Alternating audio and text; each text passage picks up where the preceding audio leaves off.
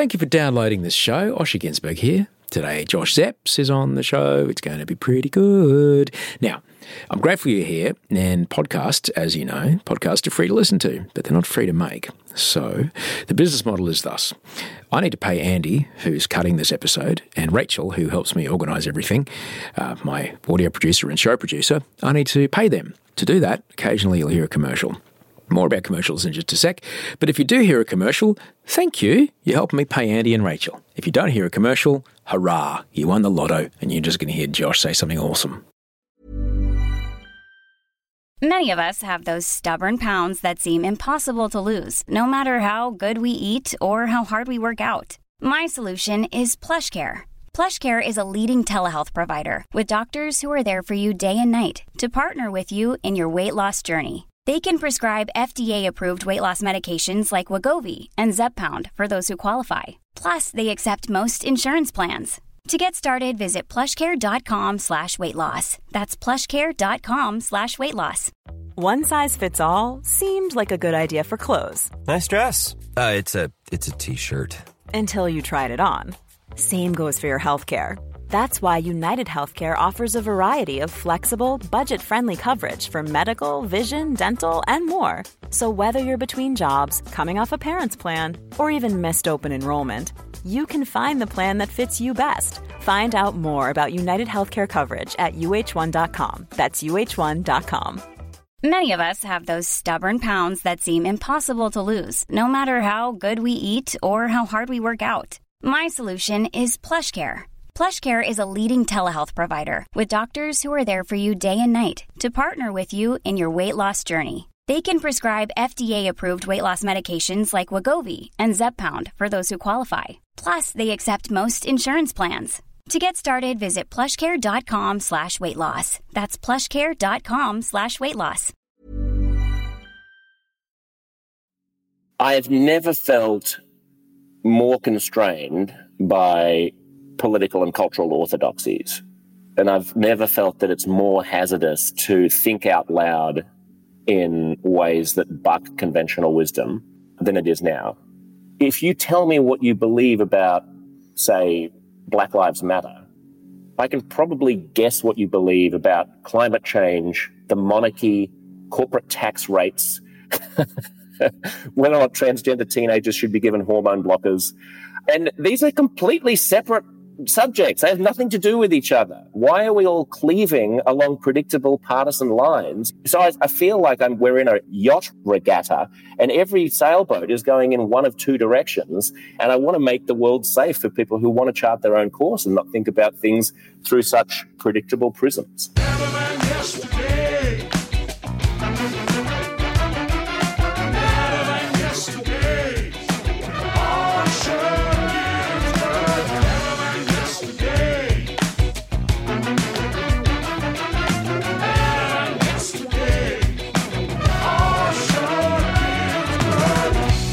Hello and welcome to Better Than Yesterday. Thank you so much for being here this fine Monday.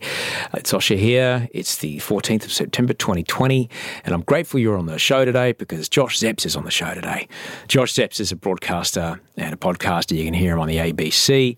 He's got a new podcast called Uncomfortable Conversations. If you've never listened to this show before, this show's called Better Than Yesterday because that's what it tries to do. It tries to help you make today a little bit better than yesterday. Something you hear on the show today will help you, hopefully, make today just a little bit better than yesterday. Actually, no, I'm going to guarantee that it will. There you go. I'm going to guarantee that it will. Now, I'm here twice a week. Mondays I'm here with a guest. Fridays I'm here with you. And if you want to be a part of the Friday episode, it's actually kind of fun. I started doing this last week. You can jump on Twitch, twitch.tv/Osher Ginsberg and subscribe and just keep an ear on Thursday. And I'll pop on Thursday and I'll have a bit of a chat and we'll just do a bit of a Q&A. And that's how Thursday's episodes have been showing up lately, which is a lot of fun. Twitch.tv/Osher Ginsberg is where you can find me.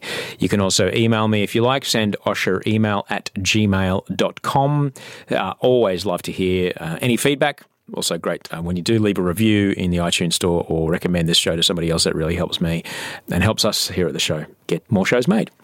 But you can email me real easy. Send us your email at gmail.com. Bianca wrote an email to say, just wanted to give you a heads up that an ad for BHP opened the podcast on Friday. I know you're interested in having sponsors and advertising that align with your values. You're right, Bianca. You're damn right. Okay, just a little bit about podcast advertising. A lot of it's quite automated, Bianca. And as the podcasts, as the ads get ingested into the system, sometimes something can go wrong with the tagging of the ads. I've only had it happen once before with a political ad. And depending on where you listen and where you are geographically when you download the episode, that will tell the server what kind of ad it should give you. You know, so for example, I listened to an episode twice in this last week. The first time I downloaded it, I was in Victoria, and the ads that I got were "Stay indoors. Victoria wants to keep," and it was all about, you know, COVID stuff from Victoria, authorised by the Victorian Government, Victoria, or whatever. And then I listened to the same episode here in New South Wales, and it was an ad for a telco. And if you listen to the show in Sweden, as people have told me quite a bit, if you listen to the show in Sweden, the ads that come on are in Swedish, and they're for Swedish telecommunications companies advertising rad deals on your download data. But I appreciate that, Bianca. I appreciate you giving me the heads up. I'll let the team know about that, because I do try to keep those sorts of things out of the ear holes of the people that listen to this show. And you can be sure that whenever you do get an ad from me where I'm actually going, this podcast is brought to you by, like, me and Rachel have vetted that, and we have been through the client, and we've made sure that we are in alignment. Because it's really important to me that you know that I would never say something out. I would never read an ad for something that I didn't believe in, I didn't get behind. Because that's the beauty of podcast advertising. But Bianca, thank you so very much. And she sent a fantastic picture of what she's looking at while she's listening. Homemade kombucha. Hello. Magnificent. Been away for 18 years and back cooking with mum in the kitchen. Brilliant.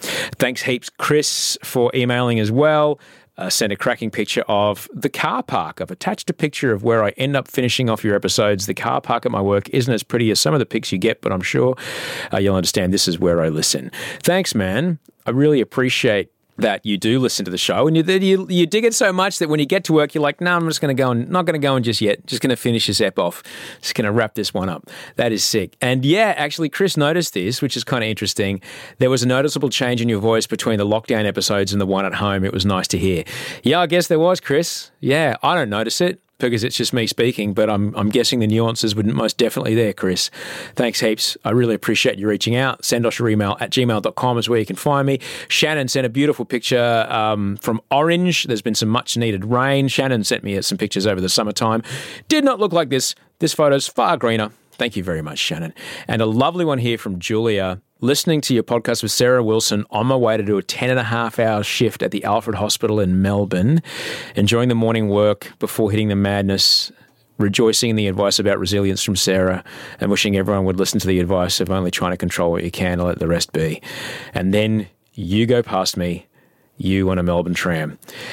She's taken a photo. Me and Jeff Probst are rolling around Melbourne on a big blue tram. And what's wild, Julia, is that photo is from the first season of Bachelor in Paradise when I was still on the tricyclic. So I'm probably 93 kilos, 94 kilos. I'm about 77 right now. So there's me on a tram rolling around nearly 20 kilos heavier than I am right now. And it's been that way for about, that's fine, but just, it's interesting. And good on you, Julia. I can't imagine that healthcare work in Victoria at the moment is easy work, but thank you very much for doing it. It's a heavy situation there in Victoria, my word, and I really hope that you guys can pull through, because if you don't pull through, we can't pull through, because we're all stuffed. If Melbourne doesn't get back on board, the whole country's going down, economically, socially, you name it. So we've got to help our friends out. Help our Victorian friends out. They really, really, really need us. Thanks heaps to anybody that did rate and review the show in iTunes. That does help me a lot. And if you did recommend this show to anybody across the week, I'm really grateful for that, because new listeners are a big deal. And it really means the world when you do that. Like I said, if you want to jump on Thursday, just jump on Twitch, twitch.tv/Osher Günsberg, and it'll send you a notification. If you follow me on Twitch, it'll send you a notification on when I'm live. Just jump on there and we'll have a bit of a yarn. And that'll hopefully become the Friday episode. Now, before we get into Josh, If conversations about uncomfortable things are your bag, then you may want to enjoy episode 282 of this show with Jonathan Haidt. You may need to scroll back a wee bit, like 70 episodes or something, but he's a pretty spectacular human being. It's a really good episode. He's an author. He's a tenured professor at NYU Stern University. He's a cracking chat, and here's a little taste. We are tribal creatures who are constantly at each other's throats. And when we look ahead to the future, we see more of the same. And some of us say, enough. In a time of polarization, when there's a lot of hatred, you can pretty much guarantee that each side has a piece of the truth, but not the whole truth. So whenever you're in any dispute, you look for where the other side has something that they're right about or where your side has been wrong. And then you start by saying that, and it has a magical effect on people. Even if I think you're wrong on every point, to at least acknowledge that I think you're sincere in your motives, even that's a concession. So a nice thing happened when Twitter doubled its size from 120 to 240 characters. I discovered that it's actually possible at 240 characters to say sometimes, I agree with you on X, but on Y, I think it's this. And that has an amazing effect on people. It sort of cuts off the flame wars. So that's the word for 2019, nuance. That's Jonathan Haidt, episode 282 of this show. Scroll back through your feed to find it, but let's get on with Josh. So let me tell you about my guest today. Josh Zepps is a broadcaster from Sydney, Australia via New York City. He can be heard on ABC Radio and on his excellent podcast, Uncomfortable Conversations. Find it where you find your podcasts. Now, I've known Josh for quite some time. We first worked together on Australian Idol, early 2000s, somewhere around there. We crossed paths a few times since then when we both lived in the USA. And now we're back. Both of us are back in Australia, and he has been very kind to have me on his ABC radio show a few times, and he's been on this show a number of times. Josh is no stranger to podcasts. He has been an invited and featured guest on Joe Rogan's show I don't know how many times. And certainly with his own show, Uncomfortable Conversations, he absolutely leans into that similar vein that he comes from when he speaks with Joe. He really leans into the issues of polarity that we're having in the world today. And it's important to listen to what he's got to say, I feel, which is why we're having this conversation today. I'm grateful that Josh is in the world. He's brave, he's powerful, he's funny, and he thinks about things in a way that I'm truly, truly envious of. If you do like what you hear, I'd encourage you to get into his work at Uncomfortable Conversations. Find it where you find your podcast, or check him out on ABC Radio. I believe he's on Radio National every now and again. He's one of those guys that floats between Radio National and 702 in Sydney. You can also find him on Twitter and Instagram, Josh Zepps, JoshSzepps. SZEPS is how he spells his last name. So enjoy this conversation, this semi-uncomfortable conversation with Josh Zepps. Hello, Josh Zepps. Hello, Osher. How are you? I wish we were together. It's fine. It's fine. This is all fine. This is okay. Is this me being okay now? Are we okay now? Are we all okay being remote still? Okay, right. No, we're okay, because I've been doing some work lately, and the amount of PPE required to be near somebody in my line of business is lots. I know, but there's a happy sweet spot in between your level of Channel 10 induced caution and, for example, the party that I went to on Saturday night, where the moment I walked in the backyard, everyone came over and started basically French kissing me. And I was like, whoa, what are we doing? We're not there yet. And they're like, oh, don't be stupid. I was like, no, I'm still socially distancing. I'm sorry. I'll tap your elbow. I'll tap your foot. And then I was getting shit the whole night. So I feel like there's a large array of different responses that we're currently inhabiting. We're here to talk about your new podcast, Uncomfortable Conversations. And I think that we can start. There's an uncomfortable conversation. Yeah. That we need to have. And that, in the words of the great Australian rapper Briggs, 10,000 people didn't go to Bondi Beach on the 13th of March out of spite. They went because they didn't understand, or it hadn't been communicated to them clearly enough why it was important that they didn't go on a lovely, nice day.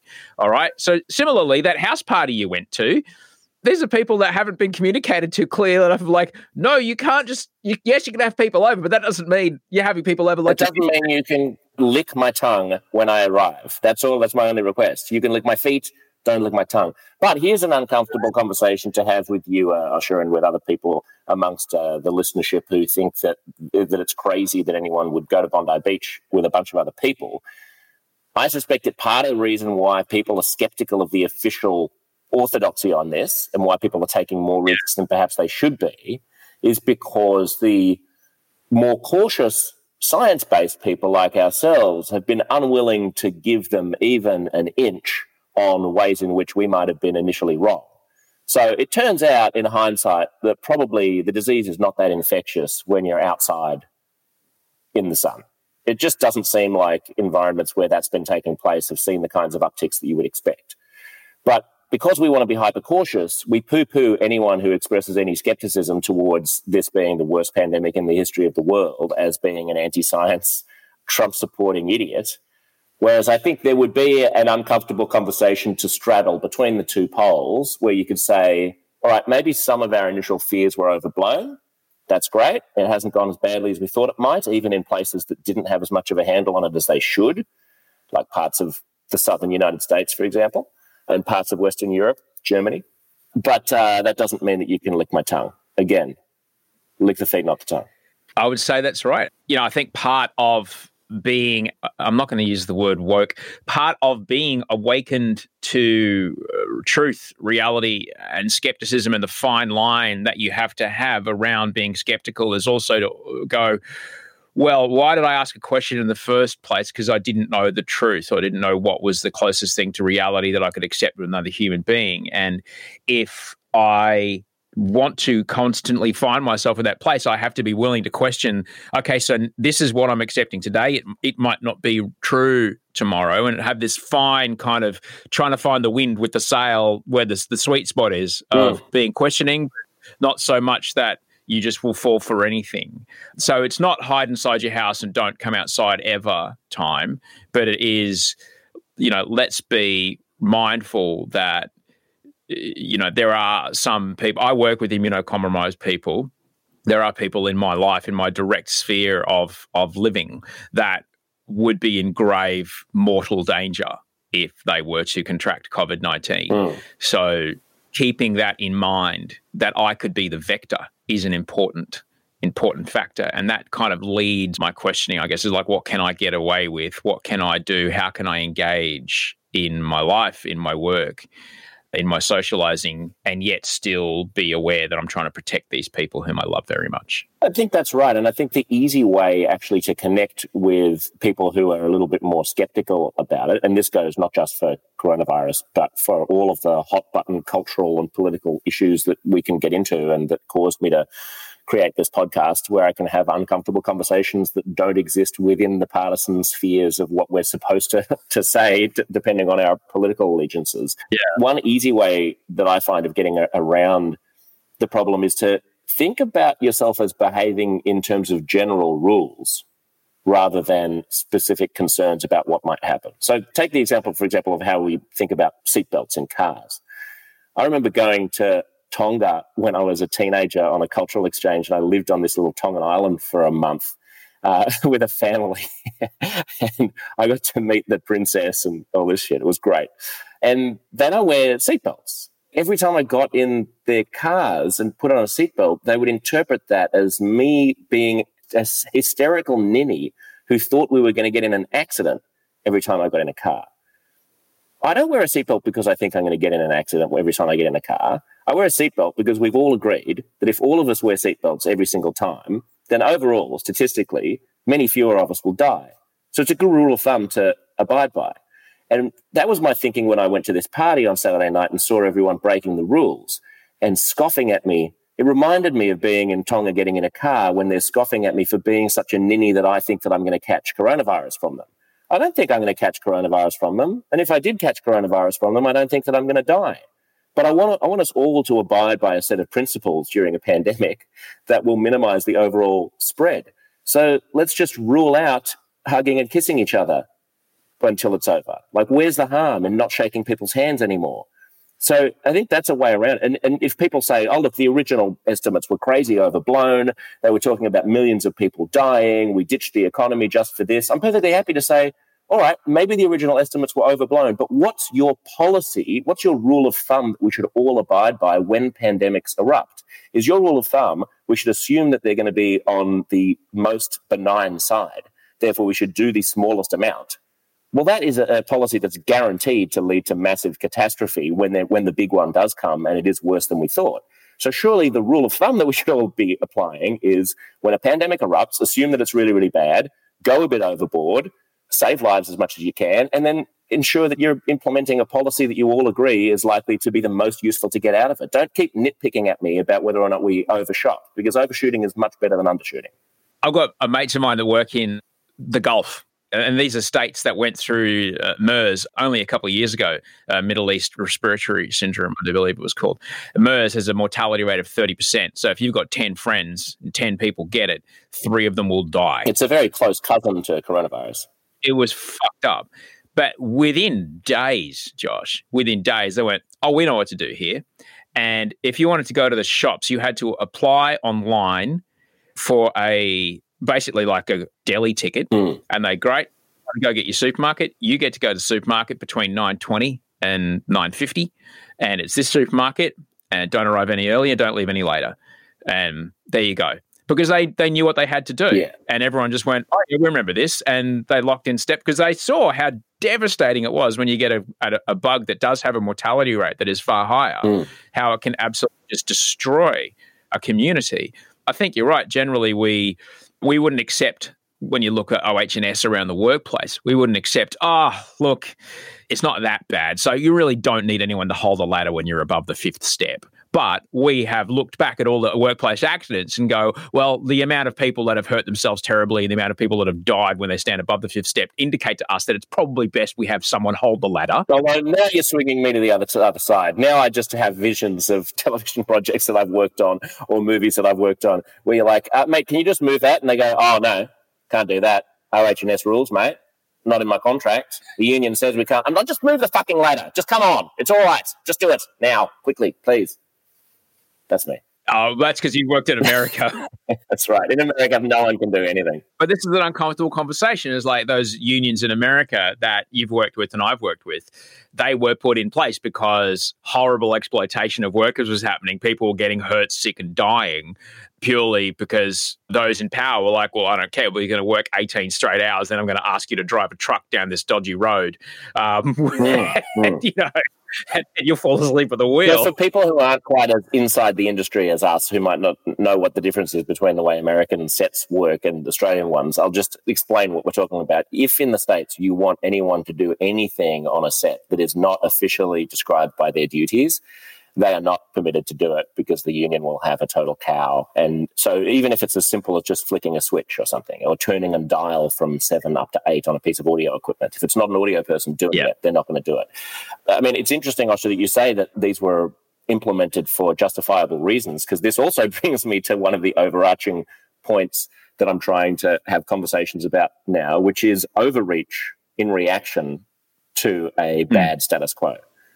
There is nothing necessary about responding to horrifying abuses by corporations in such a way that you gum up the works and throw sand in the gears of every small production that just wants someone to turn a dial from 7 up to 8.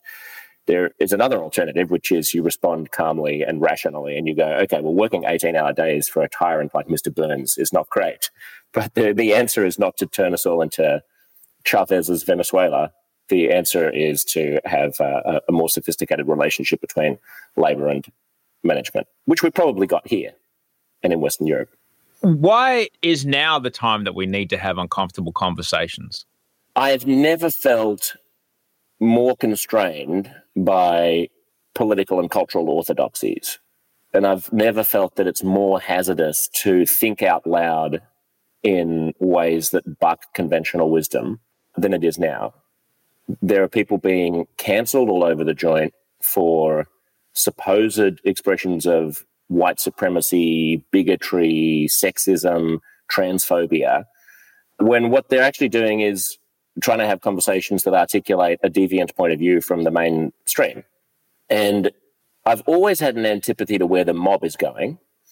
If the mob was going in the other direction and we were there was some kind of a huge taboo about really anything, then I would want to be able to talk about that taboo, because I think society's become corroded and corrosive when we can't talk in ways that extend the maximum amount of generosity towards one another, towards what we're actually trying to say, rather than hunting down people for saying triggering things. And this level of sort of not only conversational intolerance, but also what I call outrage archaeology, where everyone turns into Twitter archaeologists going back and trying to hunt down inappropriate things that people have said at some point, that, forget about tearing down statues of historical figures who might have owned slaves. We're talking about hunting down what some comic might have said in 2014 that wasn't quite up to speed with the way that we think about transgender rights in 2020, and having them cancelled for it. And so I want to create a space that pushes back against that and puts people a little bit back on edge. I mean, it's extraordinary to me, for example, that if you tell me what you believe about, say, Black Lives Matter, I can probably guess what you believe about climate change, the monarchy, corporate tax rates, whether or not transgender teenagers should be given hormone blockers. And these are completely separate subjects. They have nothing to do with each other. Why are we all cleaving along predictable partisan lines about things? So I feel like we're in a yacht regatta, and every sailboat is going in one of two directions, and I'm a lone salesman with the sails and the rigs, and I'm trying to chart my own course, and constantly being plonked by people into one of two other streams where I don't belong. And I want to make the world safe for people who want to chart their own course and not think about things through such predictable prisms. I wonder what role the communication pathways that we have with each other have played in shepherding us into these boats of your yacht race of going in one or two directions. There's the way of communicating with each other used to be verbal, face-to-face. You could see my face, you could see my micro expressions, you could see my hands. It was probably in company. So there were other people in the room. There were social norms that we needed to adhere to. There was, on one hand, if we were two men, the threat of violence. And, if I said something that clearly upset you, I could see straight away, and my body would have an instant empathic reaction to that. And I would feel your emotion inside my body, because that's what humans do. Yet we are now communicating with each other, though it is now more than 140 characters, in these tiny, itty-bitty little blow darts that contain none of the other information. It's just simply the word part of it. I know, as someone who wears hearing aids, the words are, I think, about 7% of communication. The other 93 is everything else that I've just mentioned. Context. Where are we standing? Are we having this conversation at a supermarket? Are we having this conversation by the bedside of a mortally ill relative? Are we having this conversation with guns pointed at each other? Are we having this conversation while having sex with each other? All right. The same three words could mean very different things in all those situations. Especially if you're having sex with each other in a supermarket, then there's a whole different context. I'm sure there's a website for that somewhere. I'm sure there's a genre. I found it at sexinsupermarkets /josh.org.au. So my long question is, what role do you think that the channels we're using for each other is having in the way that we speak with each other, and how we have become like bumper bowling, put in these lanes that we seem unable to get out of? A lot is the answer. I think social media has a tremendous amount to do with it. Social media is designed. I mean, I did a show at the Melbourne Comedy Festival last year. As you know, this was the last time I was on this podcast, about social media and what it's doing to our minds and what it's doing to the way that we communicate. And this is a tool that is algorithmically designed to reinforce what you already believe and demonize what you don't, and ramp up divisions between what different people believe and reinforce their biases. We know that about your social media feed. But beyond that, I think broader media is also doing the same thing. I think we're sort of self-selecting into tribes and consuming the kinds of conversations that we want to. I've been disturbed by the thought bubbles that emerge in all kinds of media institutions, from the most august, like the New York Times. They've just fired their editorial page editor for publishing an op-ed piece written by a Republican senator saying that the military should help out in quelling protests. And they got a huge backlash from their staff saying that that was an unacceptable opinion. So the sort of old-fashioned idea of the media being a roiling place for a whole bunch of different conversations where lots of different opinions would intersect, and the consequence would be you'd all be wiser for understanding your enemies better as well as just your allies, has given way to a vision of the media in which you only hear from your allies and you get increasingly incomprehending of your opponents. So, now apparently the attitude of the New York Times is that New York Times readers should not even understand the reasons why a Trump-supporting congressman might be pushing for the military to quell protests. I mean, I don't understand how that supposedly makes it better, but this puts me on the you're an old dinosaur side of the liberalism equation instead of the we know exactly what is right and exactly what is good and we should suppress and cancel everyone who disagrees with us because they're Nazis side of the equation. So I think you're right to point to the way that we're having conversations, but I think we can also exaggerate that. It's not just social media. The vast majority of Australians aren't on Twitter, for example, which is the worst offender in all of this, I think. And they're still getting siloed. And we're still I think because the Twitter mob has expanded into the broader conversation, and because corporations take like Israel Folau as like last year's big example of this, right? Israel Folau is a incredibly talented football player, rugby league, rugby union player who I think he played AFL for a while as well. Put out on the internet incredibly, shall we say, vocally, we'd call them intolerant views. Yes, they're bigoted religious views about sex and sexuality. He was basically saying that if you're fornicators will go to hell and homosexuals will be judged and they will burn in hellfire and all this sort of nonsense. And his employer, Rugby Australia, told him to stop, and he didn't stop, and so they fired him. It became a huge national furor about people's right to express their religious beliefs. Now, legally speaking, his employer did nothing wrong. He signed a contract. They're allowed to get rid of him for whatever reason they want to if he signed that in a contract. But I was the only person I knew in media or my personal life who felt at all queasy about ushering in a world in which corporations, responsive to bad publicity because of social justice mobs, essentially dictate what their employees can and can't believe and whether they can express that belief. Do we want to live in a world in which gigantic, wealthy mega corporations and governments are the arbiters of what it's appropriate to think and say? I'm married to a guy, so I'm one of these homosexual fornicators who Israel's talking about. But I'd love to live in a democracy which is strong enough and resilient enough and rambunctious enough and exciting enough and diverse enough to have the capacity to tolerate a whole bunch of ideas about sexuality and gender and religion. And I would assume that over the course of time, the best way to quash ancient religious bigotries like Israel's is to allow them to exist in the public square and let them decay the way that all other religious fundamentalist bigotries have over time as they get pounded down by the course of human events and the success of civil rights movements like gay marriage. I think it's morally unjust to be persecuting people for their genuinely held beliefs if they're not. This is assuming that they're not calling for violence against people, right? I think hate speech is a different thing. If you're saying, let's go out and lynch gay people, then you can't say that. But if you're saying that gay people are making the wrong decision and if you're gay, you're misguided and you should try to find Christ, I think that deserves to be part of the public square, but not just because it's wrong to oppress people for what they believe and say, but also because I think it's counterproductive to our progressive side to force controversial ideas into an underground where they seem sort of naughty and persecuted. We get into these conversations about neo-Nazism as well. I think at the beginning of last year, there were neo-Nazi rallies in St Kilda in Melbourne in Australia. And there was a whole debate about whether or not this is a resurgence of white fascism or white supremacy in Australia.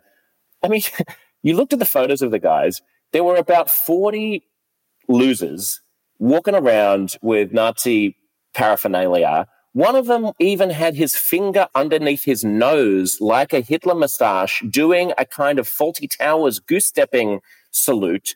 And I was like, he's not even doing an impression of Hitler. He's doing an impression of John Cleese doing an impression of Hitler. These are people who ought to be ignored, not pushed underground and given the frisson of naughtiness that you give them when you ban what they're doing and you ban their speech and you take them really, really seriously. I mean, and now we're at a position where that episode of Fawlty Towers, that Nazi episode, has been pulled from all streaming services because it was too racist. So now we've gone so far that not only are we banning actual neo-Nazis, we're banning depictions of neo-Nazis because that episode contained naughty language. I think it was a scene where the Major uses the N-word, and it's to much comic effect. So now we're so fragile that that liberal democracy can not only not tolerate actual opponents from within, but even the depiction of opponents for comedic effect. I mean, come on.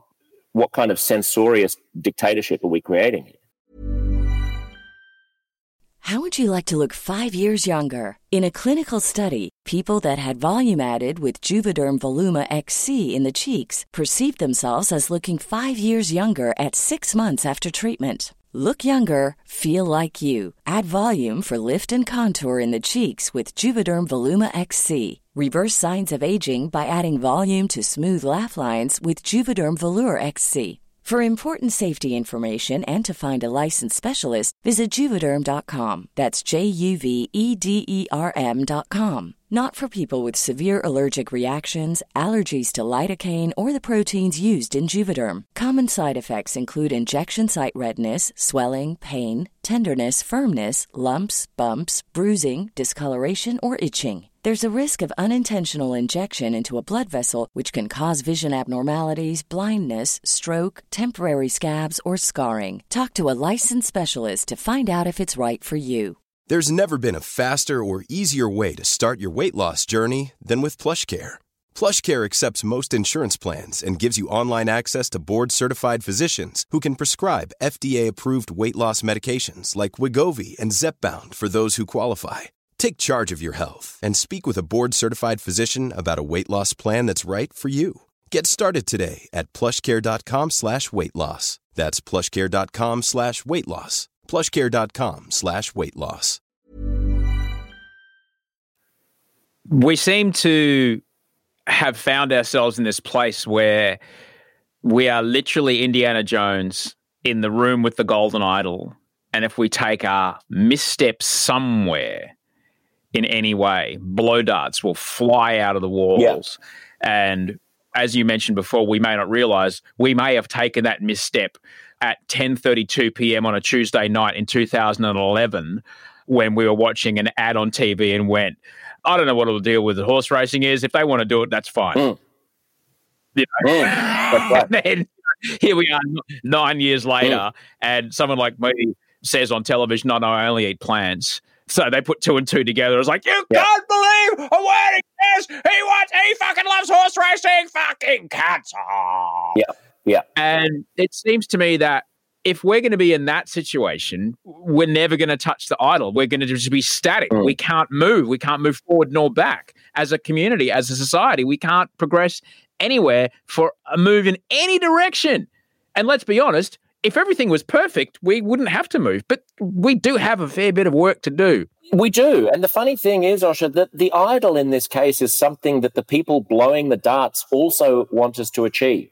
The idol in this, in my conjunction, of if I'm understanding your beautiful 1970s motion picture analogy correctly. 81, thank you very much. Raiders of the Lost Ark, one of the most perfectly written films of all time, except for the horrible scene where he murders an Arab. It's the worst. Okay. It's a horrible, horrible, horrible scene. I'm pretty sure I've read some essays about how misogynistic and racist Raiders of the Lost Ark is, Osher. So this is going to be archived. In 2028, someone's going to look back on this conversation and be like, I can't believe that Osher was expressing affection for such a retrograde movie, such a white supremacist, imperialist, colonialist movie. There was a lot of Nazi punching. Yeah, so I think you can punch a Nazi. I mean, now you can punch anyone who you even just accuse of being a Nazi, even if they were just a person walking down the street who was wearing a Trump hat. The people who are blowing the darts also want us to touch the idol, right? The idol, in this case, is a world free from assumptions about each other on the basis of how we look. It's a world free from bigotry towards each other. It's a world of big-heartedness and generosity and an absence of bigotry. I would have thought that we're actually quite close. Now, this is where I sound really naive, because people say, don't you understand how deep the strain of white supremacy runs? And I can understand a case can be made for that. And I can also understand that a case can be made for the vision of the world that Barack Obama holds and that Martin Luther King held, which was the promised land is actually quite close if we just choose to kind of tilt our heads a little and sort of see it and choose to ramp up. I mean, white people need to ramp up our conversational intolerance of each other's racism and bigotry by 10%, but not by 10,000%, so that we're creating dungeons of our own Marxist dreaming where everyone gets pilloried and hidden away for not quite getting the memo about using the correct transgender pronoun in precisely the correct way.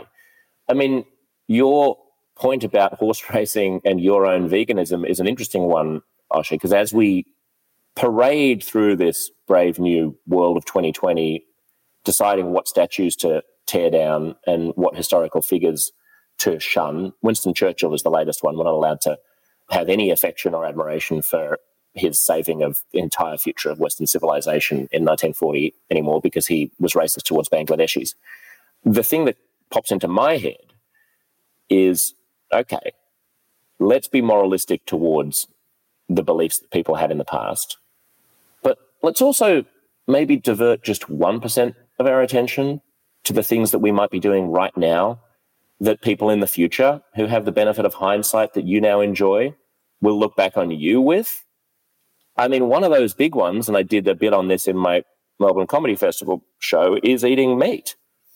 They did a whole thing about imagine an alien coming down to Earth and asking us why we drink milk, for example. And you have to explain from first principles that there's this animal that we've bred.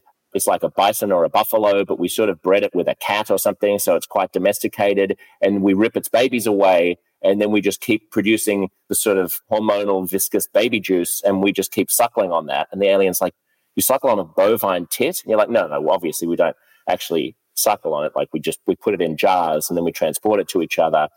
And they're like, can you breed this animal just for this? And we're like, well, we don't just do that. We also eat its ass cheeks because its ass cheeks are delicious. So, we have some of them we take the baby hormone juice out of and drink it. And then we have another version. We don't do the same one. We're not perverts. We don't drink the milk and eat the ass cheek of the same one. But we have different versions of the kind of cat bison. And we eat some of their ass cheeks and we drink some of their hormone baby juice. In 50 years' time, it's entirely possible, I think it's quite likely, that people will look back, especially on factory farming, and go, how on earth could people have done that when they knew that animals felt pain? They knew that animals were capable of having experiences that felt something like what, for example, a human baby might feel. And yet they persisted in this incarceration and torture of animals on a global scale. Well, it'd be nice if the people who are so certain about the ways in which Winston Churchill was an abomination would spend just a moment thinking about that and whether or not people in 50 years' time might judge them on the basis of that. I mean, my position is I just want us all to have a little bit more humility and a little bit less self-certainty about how great we are in comparison to everybody else, both historically and around us today. We are so well trained to be instantly reactionary and instantly outraged. What are the push-ups, the deadlifts, the sit-ups of the mind that we can practice every day to stop ourselves from being so reactionary? And I think this is a very important thing to remember because, and I try to tell this to people who, I've taken Twitter, Facebook, Instagram off of my phone. My wife has my screen passcode. I cannot access it on my phone, even if I type the URL, and I cannot get in there. What does she have on you? Screen time is a thing on that iPhone. Yeah. It's like a pokey self-exclusion. Wow. Like if you only have a half hour, give yourself a half hour a day or 20 minutes a day or whatever. But I was then just putting the passcode in when the 20 minutes was done because I'm an addict and I was unable to stop myself finding that dopamine, right? So I have self-exclusion of these things. But if other people choose to engage, and this is what I tell people all the time, if you get angry, get upset, share something in anger with a retweet or a share on Facebook that amplifies the thing that you've just read about. If you've just read something that comes from something like a questionable kind of source, you are nothing more than a marionette at the end of a string. You have now been jiggled by someone who, in great probability, certainly around election time, is paying to jiggle you. who's paying to amplify you, to pay you to get upset, to pay you. You are what the Russians will call a useful idiot. You are the one who is amplifying weird propaganda. And I don't have a tinfoil hat on. This shit has been proven. This is evidence-based claim here, Josh.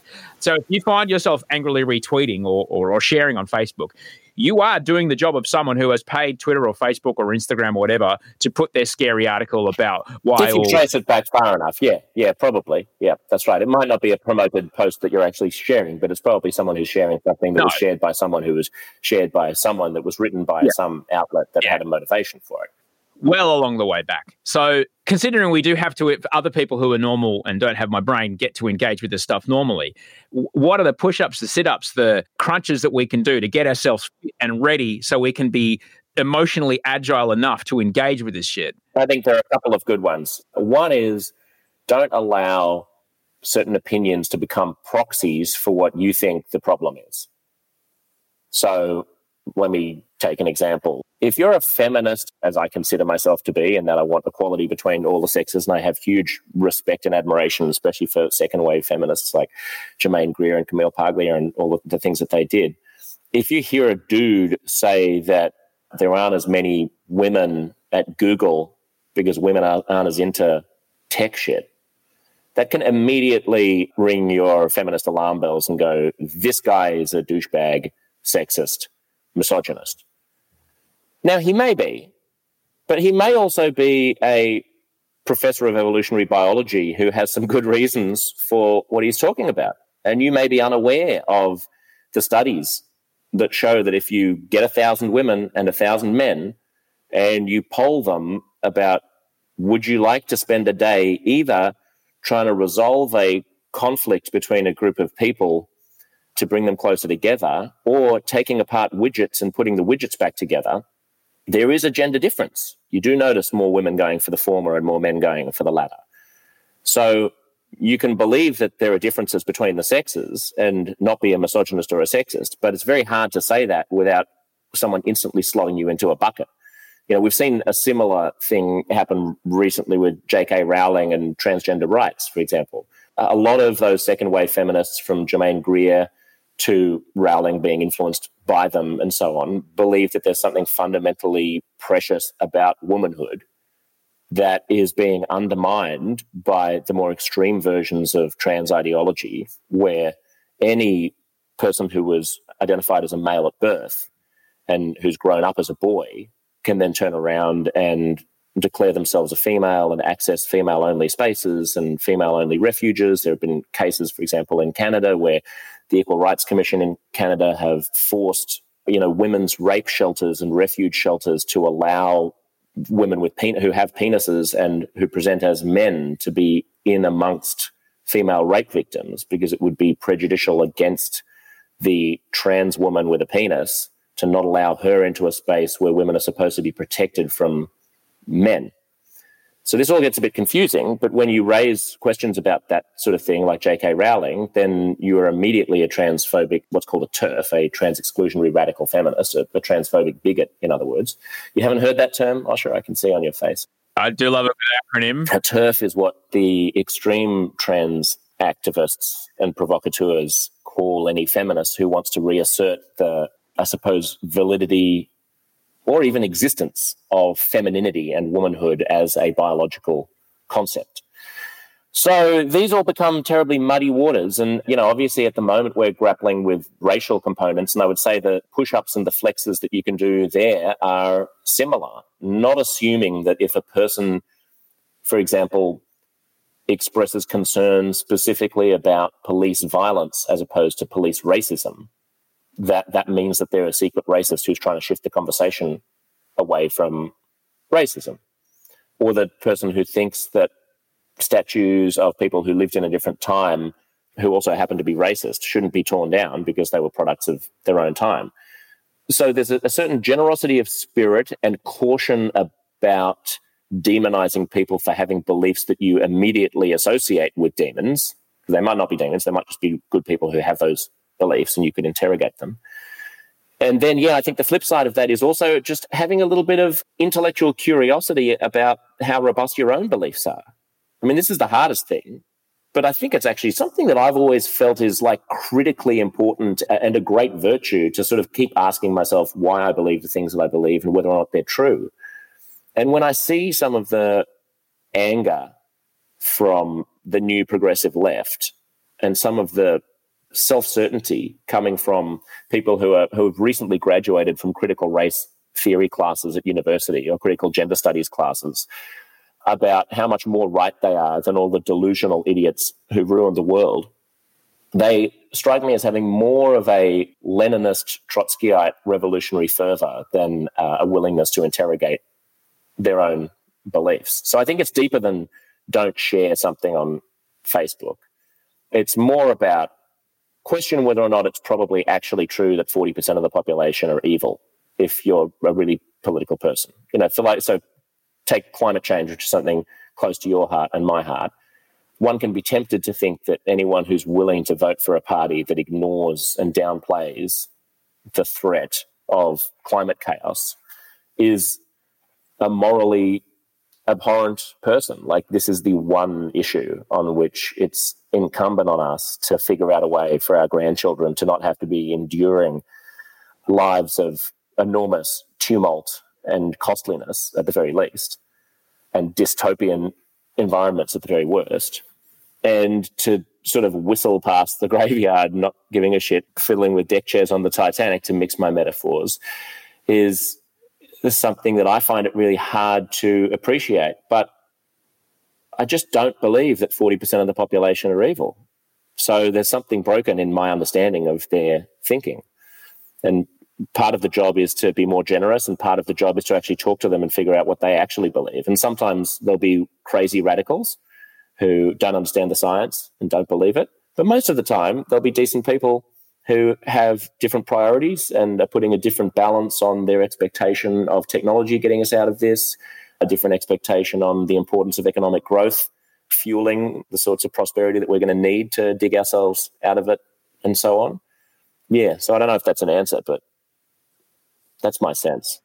Well, I asked about what are the kind of mental exercises or what are the push-ups and sit-ups that we can do to strengthen ourselves against, to just like, we're just getting deep into metaphors there. How can we find a way to get out of that yacht and get in our own boat? How can we get the strength to swim by ourselves? The first thing you're saying is to look a little deeper and to go, well, ask why would that person believe that? Then give them the benefit of the doubt and go, well, I would need to believe that this 40% of the population are evil human beings.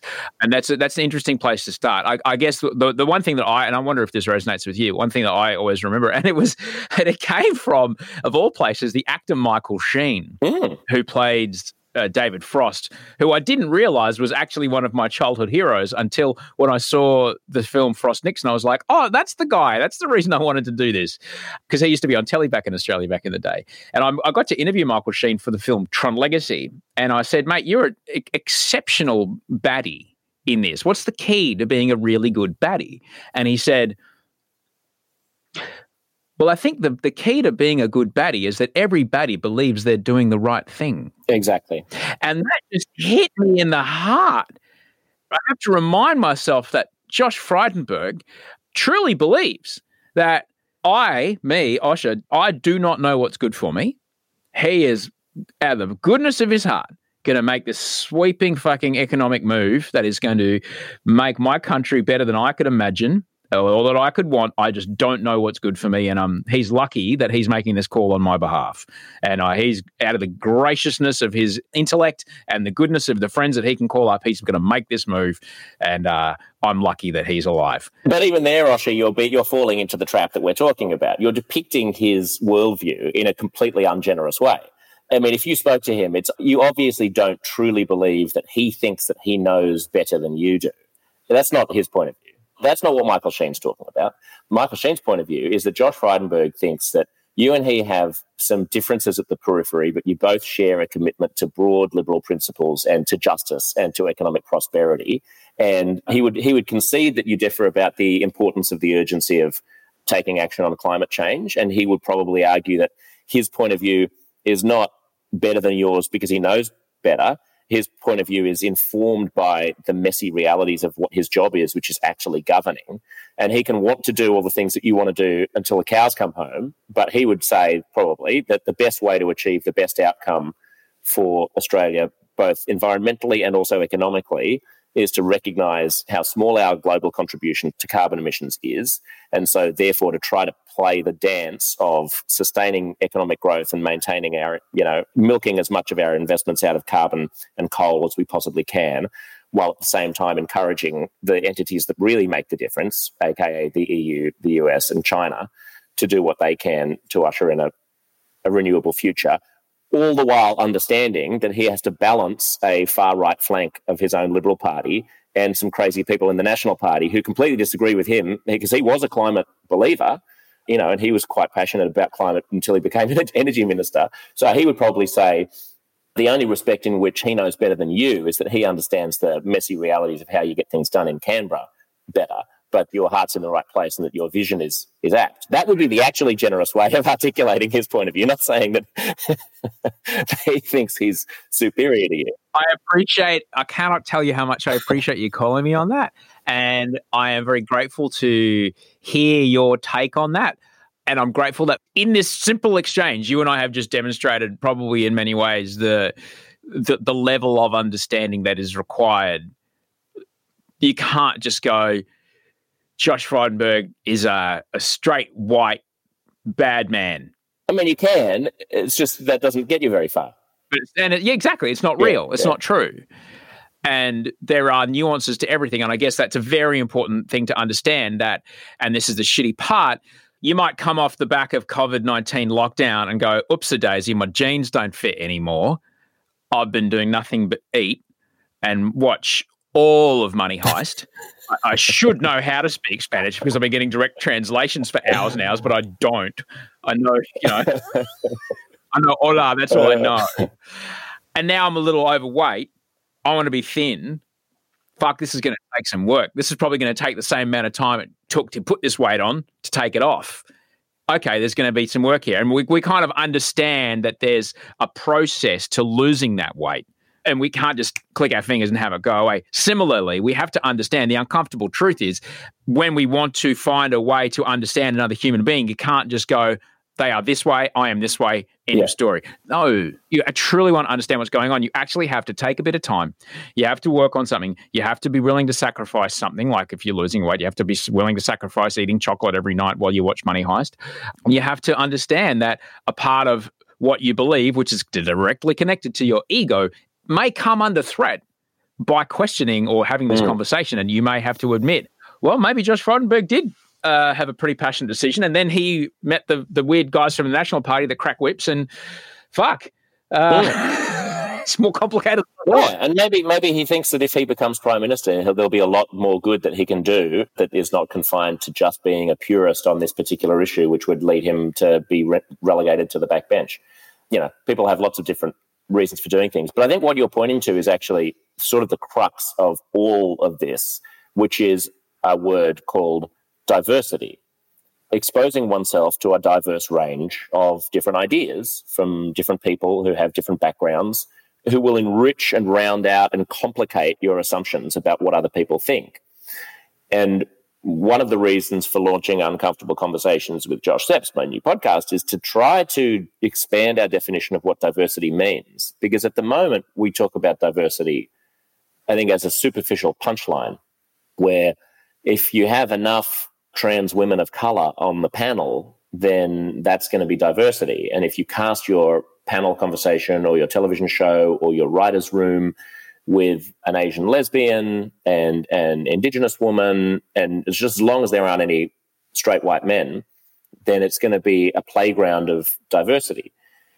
The problem with that is what you should actually be aiming for if you're in an intellectual line of work, and I think we should all be in an intellectual line of work, at least frivolously at home, if not professionally, should be a diverse range of different opinions and different ideas. And you do sometimes turn on panel shows and see the token diverse individuals all saying essentially the same thing. So like understanding where Josh Frydenberg is coming from is an interesting sort of diversity that a lot of people on the left are not exposing themselves to. They know what the position of every diverse minority is, but they don't actually know the position of what the suburban voter who voted for ScoMo and lives in the heartland is. And this is another thing that I think we're getting fairly carried away with, where, you know, I have a friend who's also a podcaster who is getting torn apart online because she hasn't had enough people of color on her podcast. You know, I'm putting together season 1 of Uncomfortable Conversations, and my mind keeps going, all right, what's going to be the cultural backlash to me for the fact that the first 3 episodes are all men, right? One's an Indigenous man, but the other 2 are white men. And I really don't want to give a shit. I actually don't think it's important to give a shit. I don't think it's relevant. I think it's a problem that white men have had as much power as they have, so they end up in positions of authority and excellence more. That's a problem.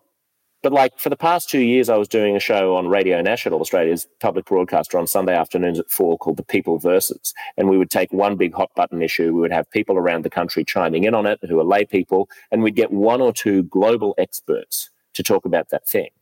Now, the pressure to make sure that we were quote unquote diverse, meaning people with different skin colors and ideally women, was relentless and intense. But when you're fishing for the one person in the world who's the biggest expert on a particular subject, it just is still the case that that's quite frequently a white male.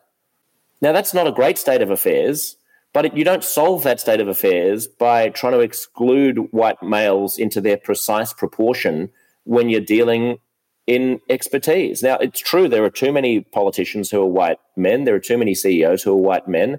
How do we get around that? It's probably pretty complicated. Not as many women want to be titans of industry as men do.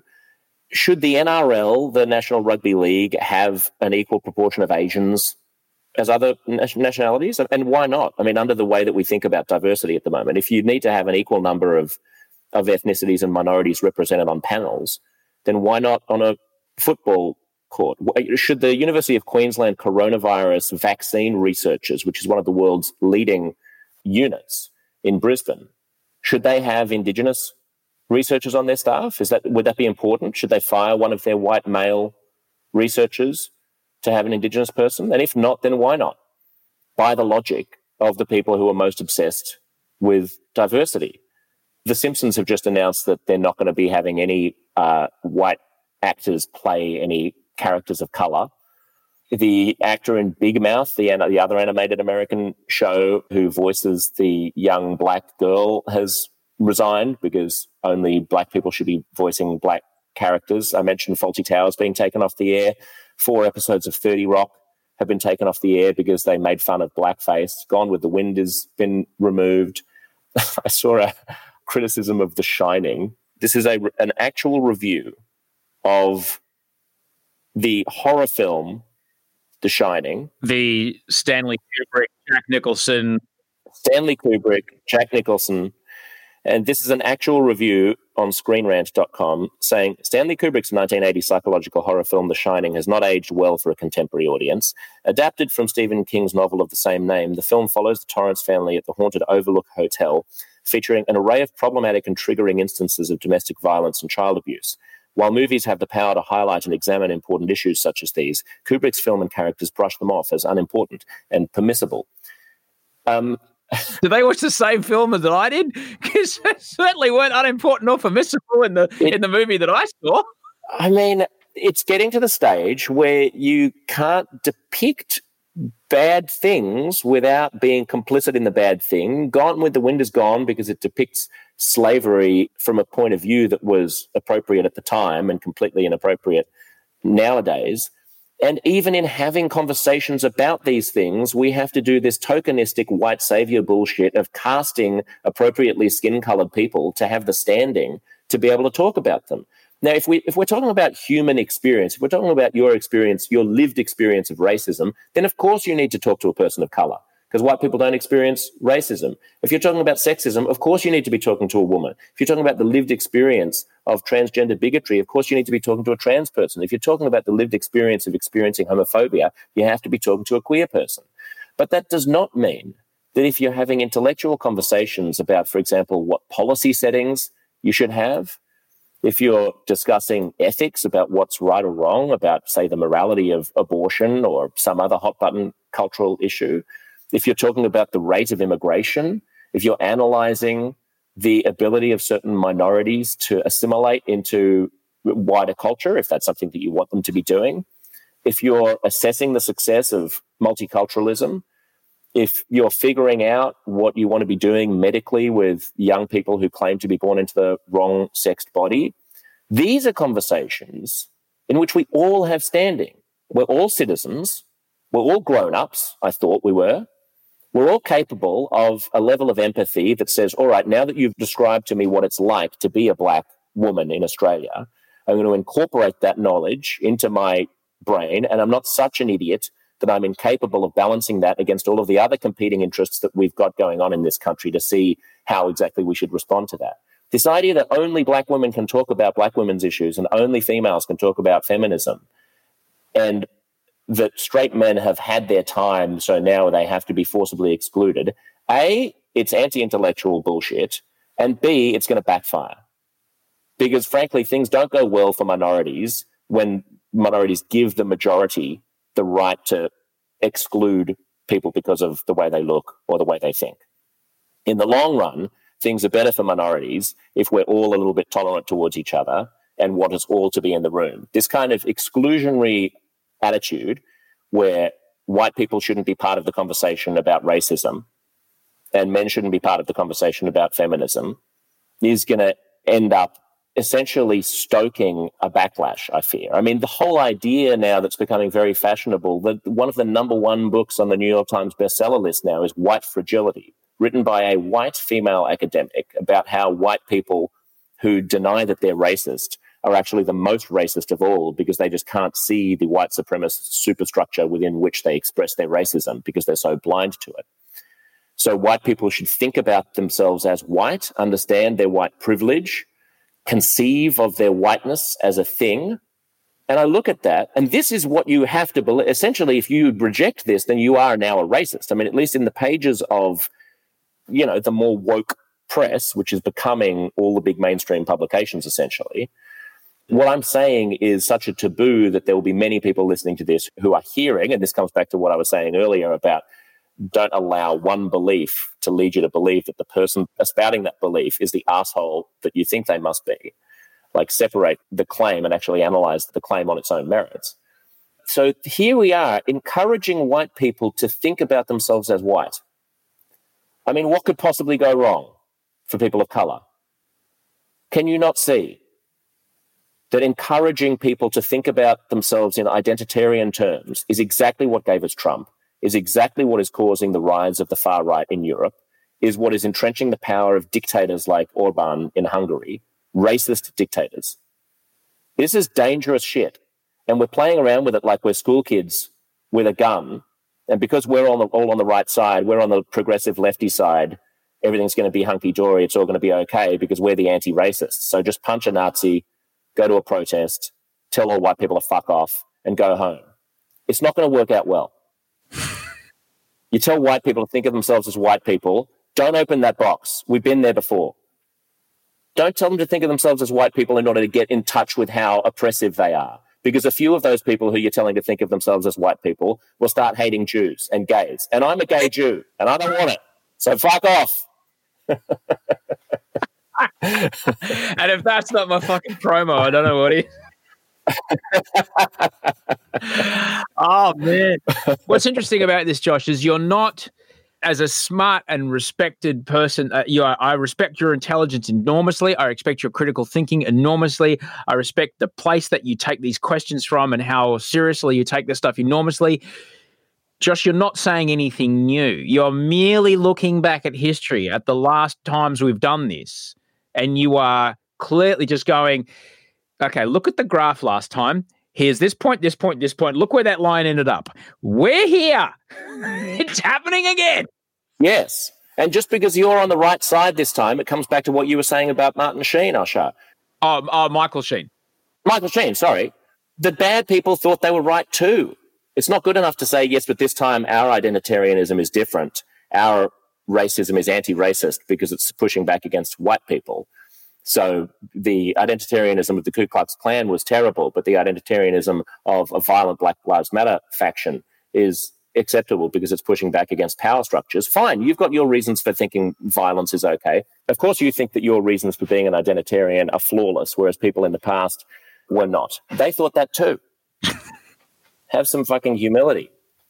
That's an important thing to recall. I'm guessing that you're a busy man, and we have been talking for an hour. We could probably talk a lot more. You said you've already got a couple of episodes lined up. Before we started rolling, you mentioned you have Stan Grant lined up. Yeah. An extraordinary human being and a very, very clever man. Stan he should just be president of everything, as far as I'm concerned. I mean, we've actually already taped the episode, and we spoke for almost 2 hours, and his level of nuance and grace as a representative of Indigenous Australia and a bridge builder between people of colour and white people is tremendous. And I think he's someone we should all envy and look up to. We've also got Oliver Burkeman, is a fantastic columnist for The Guardian who lives in New York, who essentially says that we should turn off the news. We pay too much attention to the news, and we are way too well informed, and it's sort of, the episode is in defense of ignorance. So each episode of Uncomfortable Conversations, I want to ask one sort of uncomfortable question and complicate people's ideas about it. So with Stan Grant, I just wanted to ask, am I racist, essentially? With Oliver Burkeman, I want to ask, should we not consume the news? And then I've got a virologist and an entrepreneur who invests in biotech companies, who's investing in the brink of virus vaccines and stuff, to talk about, from New York, about the race for a vaccine, the way in which viruses are incredibly sophisticated and fantastic. And because I'm a bit of a science geek, this is more of an excuse to geek out about the weird complexities of virology than talking about culture wars. So this isn't going to be a podcast where you're endlessly hearing me whine about political correctness gone mad. It is an attempt to actually have bigger conversations about things that the rest of the media doesn't spend enough time looking at. I'm already on board because, for a start, I've just finished Rutger Bregman's book, Humankind, and I had him on the show. Yeah, right. And I guess his thing is like the news only reports the exception and presents it as the reality. Yes. And it isn't. It just isn't. And if you're constantly reacting to that, particularly, I guess, now when news is so easily manipulated, it's super more important than ever to just put your fucking phone down, go outside and do some gardening. Hang out with your kids. Just go about your day. Yes, go about your day, because I cannot change. But I will say one thing about the news, and I did bring this up. I did look it up earlier, so if you did see my eye line go away, it's because the news is just extraordinary. And the language of the news and the place where you stand in the news, and talking about identity and labeling is very important. I saw this headline today, and I sent it to the Batuta boys because I'm like, it's blowing my mind that Batuta-like articles are actually now reality. Yes. This is from the Thai Inquirer. All right. So this is a Thai newspaper. The Thai newspaper in Australia or in Thailand? In Thailand. Okay, right. Foreign Affairs. Unrest continues for a seventh day in former British colony. Unrest and protest has continued for a seventh straight day in the former British colony of the United States, as the government vowed to use the military to end demonstrations, US media reported on Tuesday. The protest began in the small province of Minnesota, located in the agrarian Middle West, over the killing of an ethnic minority by state security forces. Protests led by the minority black community have erupted throughout the country, with the minority group calling for equal rights and better treatment from the government. No, they're having a laugh.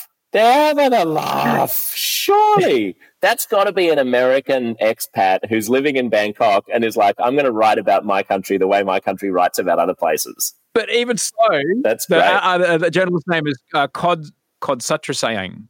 Okay. So you're being racist again and assuming he can't be an American because he has a funny Asian name. Probably. This is the white supremacy of Osher showing through. And you're probably right.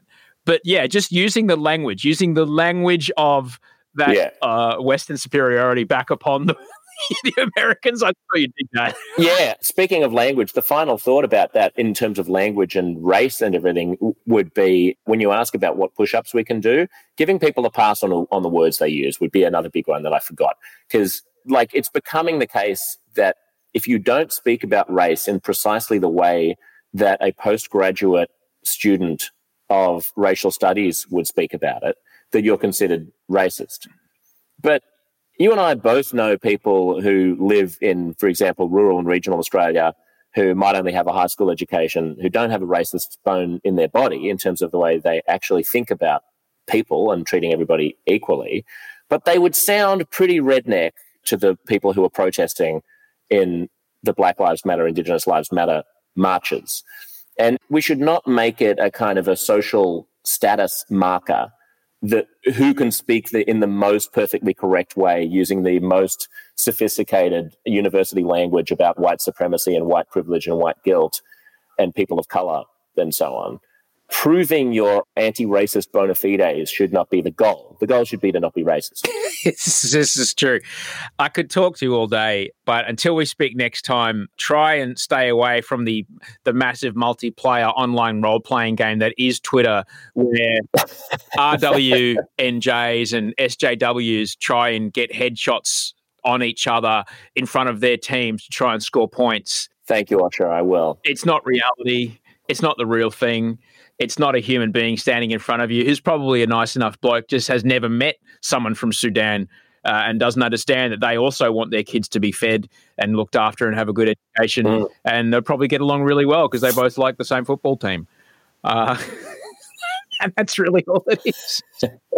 I love you, man. You're the best ever. Thank you. Love you too. I'm going to go for a walk through the park and play with a dog. That was Josh Zepps, ladies and gentlemen.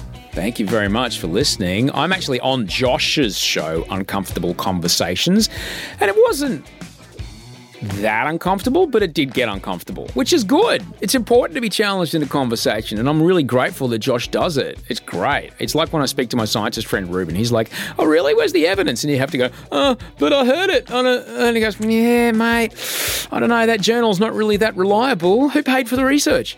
And then you got to go back to square one. It's great.